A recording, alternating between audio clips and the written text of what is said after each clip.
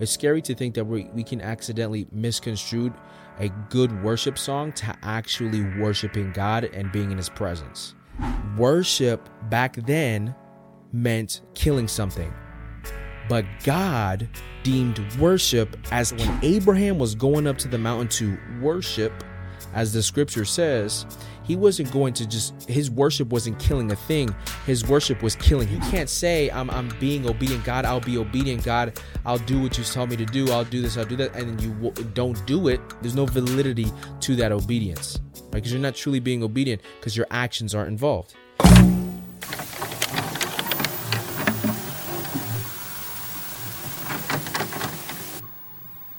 How you guys doing? Thank you for tuning into another episode of Raw, Real, Authentic Worship. This is episode 5, True Worship.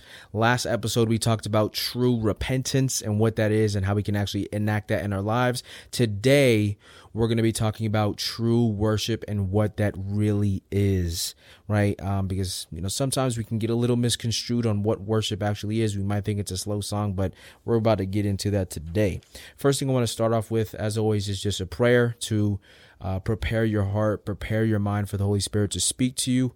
On top of that, to be able to allow the Holy Spirit to speak through me as a vessel to speak to you. So we'll go ahead and start that now. Lord Jesus, we thank you, Father God, in advance for what you are going to do right now, Lord Jesus. Jesus, I pray that you prepare their heart, that you prepare their mind, that you prepare their ears and their eyes, Lord Jesus. And I pray, Lord God, that when my mouth is open, Holy Spirit, that you speak through it, that you fill it, Lord Jesus, to speak to the person who's behind the screen or who's listening on right now, Lord Jesus. We thank you in advance for what you are going to do in this episode. In your mighty name, Jesus, I pray. Amen. All right. So, the first thing I kind of want to start off with is, yes, obviously it's true worship. What I want to start off with is, what does the world, the secular world, say worship is, right? So the Oxford Dictionary defines worship as this: the feeling or expression of reverence and adoration for God or a deity. The feeling or expression. Expression means the process of making known one's thoughts or feelings. So the world understands worship to be something that you feel, just something that is very self, an experience that is all controlled by your feelings and what you're thinking and how your thoughts evoke more feelings. It's what they consider worship, all that towards a deity, towards a God. That's what the world thinks that worship is. And when I read that definition, it kind of shocked me because how much similarity do we have in the American church of the same thing? How often do we consider worship to also be something that is our feelings, something that we think, something that our thoughts are in control of? It's not something that is actually being done. It's not a moment. It's not an experience of surrender, but it's more so just a feeling of something that's currently happening, right? Too many people think that worshiping God is just putting on a slow song and getting goosebumps. I hate to burst your bubble, but worship songs nowadays have specific frequencies and vibrations that work to motivate the brain to evoke a certain feeling. So like that build up. So you hear that build up, that build up. So that speaks to your brain, and you start to think that you're feeling something. It's crazy that the definition is of something of your thoughts and your feelings, because the vibrations and the frequencies of modern day worship songs and all the build ups and everything like that speaks to your brain to have you think a certain way, to have you think that your body or you're actually feeling something, right? It's scary to think that we can accidentally misconstrue a good worship song to actually worshiping God and being in his presence, right? But we're going to uncover all that today. We're not going to be talking about what your pastor says worship is. We're not going to be talking about what you think worship is, your homie, or what I think worship is. We're going to be talking about, what does the Bible say worship is? What does the Word of God say? What does God say true worship is? What is true worship to God? Let's go back to the beginning, or close to it, Genesis chapter 22, verse 1 through 5. Says this: He said to his servants, "Stay here with the donkey while I and the boy go over there. We will worship and then we will come back to you." Abraham took the wood for the burnt offering and placed it on his son Isaac. And he himself carried the fire and the knife as the two of them went on together. This is when God was testing Abraham's faith to go ahead and sacrifice Isaac, right? Without hesitation, the man's did it. Obviously, God came with the ram, so it was super dope, right? But it references worship as going up to sacrifice something. So we're going to keep that going. 1 Samuel chapter 10, verse 3 says, "Then you will go on from there until you reach the great tree of Tabor. 3 men going up to worship God at Bethel will meet you there. One will be carrying 3 goats, another 3 loaves of bread, and another a skin of wine." This is when Samuel was calling Saul and anointing him as king, and he was sending him back home.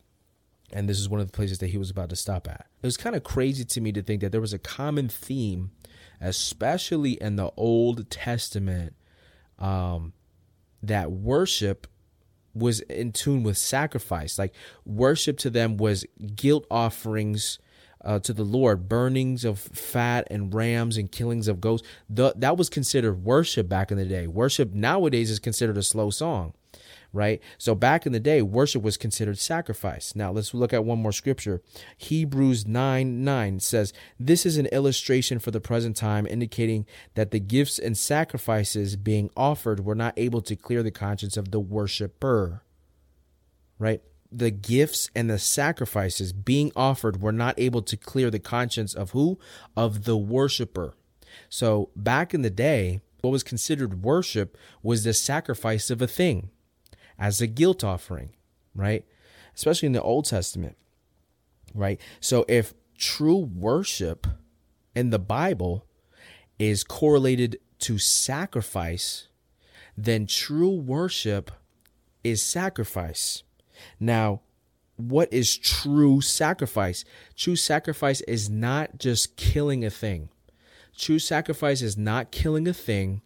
It's living a life of obedience to God and his commands. And this is confirmed in 1 Samuel chapter 15, verse 22. It says, "But Samuel replied, 'Does the Lord delight in burnt offerings and sacrifices as much in as obeying the Lord? To obey is better than sacrifice, and to heed is better than that of the fat of the rams.'" So again, back then, worship back then was considered a sacrifice of a thing.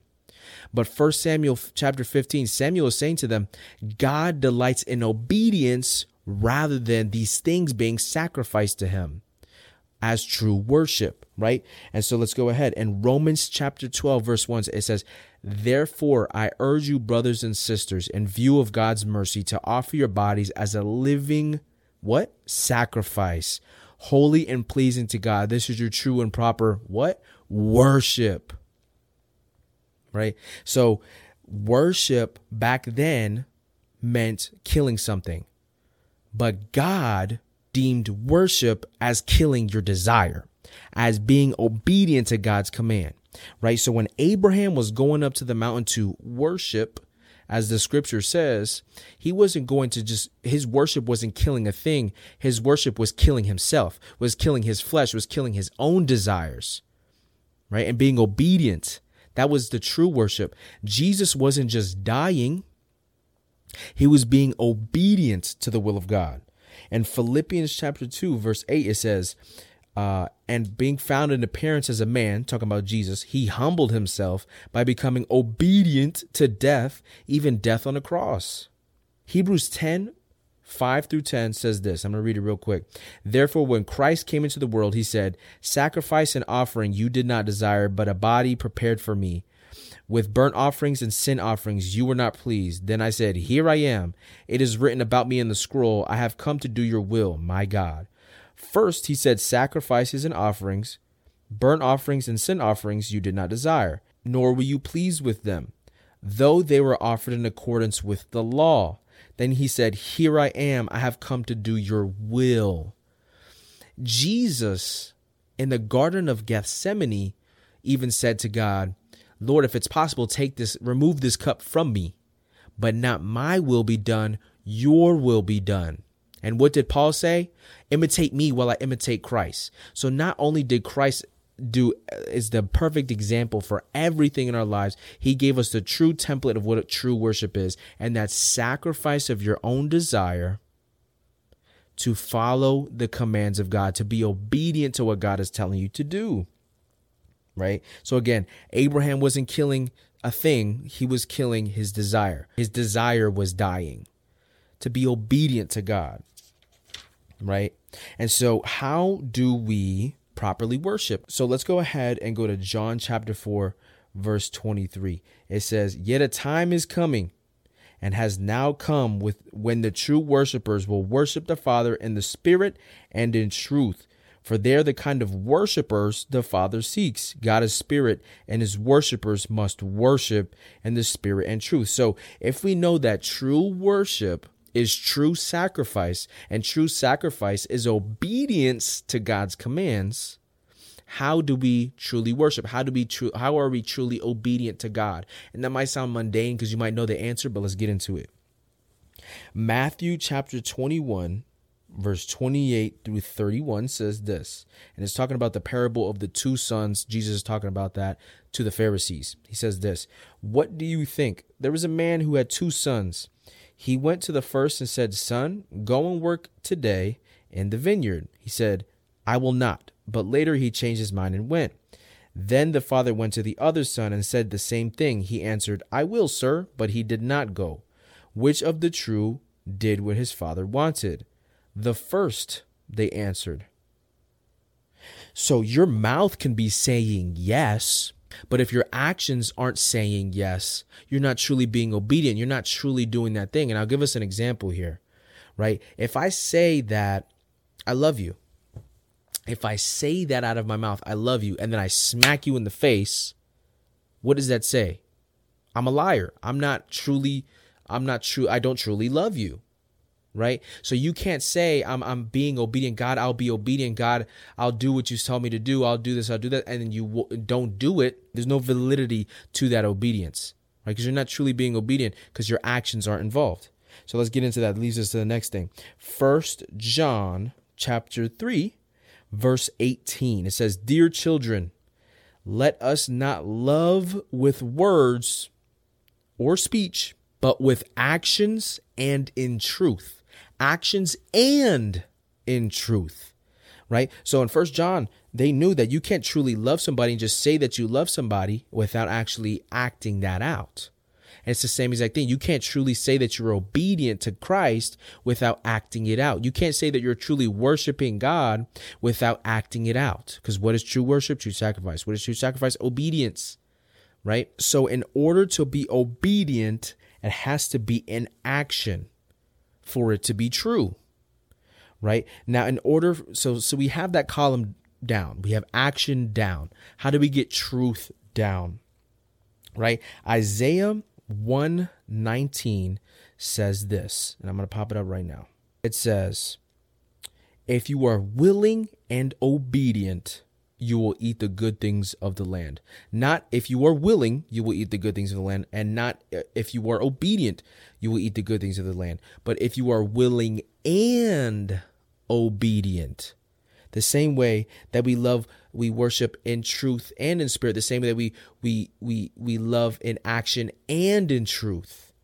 We are willing and obedient. So in order to we have the action down. In order to have the truth down, we have to have the correct heart posture. We have to have the correct attitude behind our obedience, behind our action, behind our worship. Because you could be doing everything that God is telling you to do. You could be doing everything your pastor is telling you to do. You could be reading your Bible. You could be praying every day. You could be praying over the sick. You could be casting out demons. You could be prophesying and doing this. But if you don't have the right heart posture and the right mindset, the right attitude while doing that, it's null and void.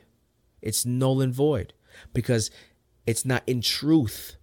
It's in complacency. It's in obligation, right? So if you're complaining while you're doing something, keep in mind, complaining kept the Israelites in the desert for 40 years. Complaining got the Israelites to forfeit their blessing, right? So if you're complaining while doing a thing, if you're complaining while being obedient to Christ, if you're complaining while really worshiping God, you're going to forfeit your blessing and not see why God was having you do this in the first place. I'll give us an example. Say God wants you to stop drinking coffee. He comes to you one day, hey, I want you to stop drinking coffee. You're drinking coffee too much. I want you to cut coffee out of your life. At first, you'll be like, no, I'm not going to do it. I'm not going to do it. There's no way. But then eventually you will come around to it, right? He continues to let you know, hey, I want you to cut out coffee. I want you to cut out coffee. Coffee's not good for you. I don't want coffee in your life anymore. And you have that conviction every time you take a sip of coffee, right? So you decide to start cutting coffee out of your life, right? So at first it was like, yeah, I got to cut coffee off. Fine, I'll do it. Fine, I'll do it. And if you continue to have that mindset, you'll blind yourself, right? You'll have blinders on as to why God was calling you to quit coffee in the first place, right? Because while you're just in blind obedience, obligationary obedience, and not in true obedience, right, which is having the correct heart posture, you're nullifying your worship, right? Because God could be having you quit the coffee so that way you're not spending so much money on the coffee, so that way you can start saving it towards the ministry that he has for you, so that way you can start spreading the gospel and not relying on a substance to give you energy, but on the joy of the Lord, which gives you strength, right? You might miss out on all of that because you have the incorrect mindset, because you have the incorrect heart posture towards that obedience. Does that make any sense?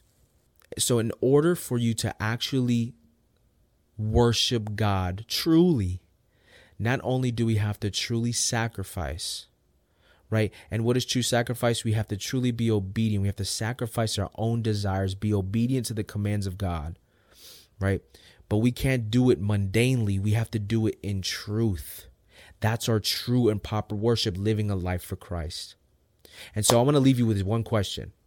When was the last time you truly worshiped God? Now knowing what true worship is, what the Bible talks and says that true worship is. When was the last time you sacrificed your own desire to do what God told you to do? Not out of obligation, but out of truth, out of obedience, out of love for the Lord. When's the last time you did that? And I'll leave you with that. So it's a little bit shorter of an episode, but now we're going to start getting into, the specific topics of what it is to truly live a life for Christ. What is our true and proper worship? To live a life for Christ. It's not always peaches and cream. And now we're going to go over specific topics and specific details that people may be struggling with. These are more prologue type episodes to get us prepared to get into more in-depth episodes like those topics and stuff like that, to encourage, equip, and uplift you. Because living a life for Christ, living in true worship, is not always, peaches and cream. And we want to capture that and expose the work of the enemy and let you know that you're not alone. All right. And then equip you with the things that you need. And if you truly want to progress and grow in Christ. And so that's pretty much it. I hope you guys got something from it. I hope the Holy Spirit speaks to you. Like, comment, subscribe, follow, share it. If the Holy Spirit is pulling you to do so. I appreciate everybody's time. I hope you have a great rest of your day. Thank you for tuning in. God bless.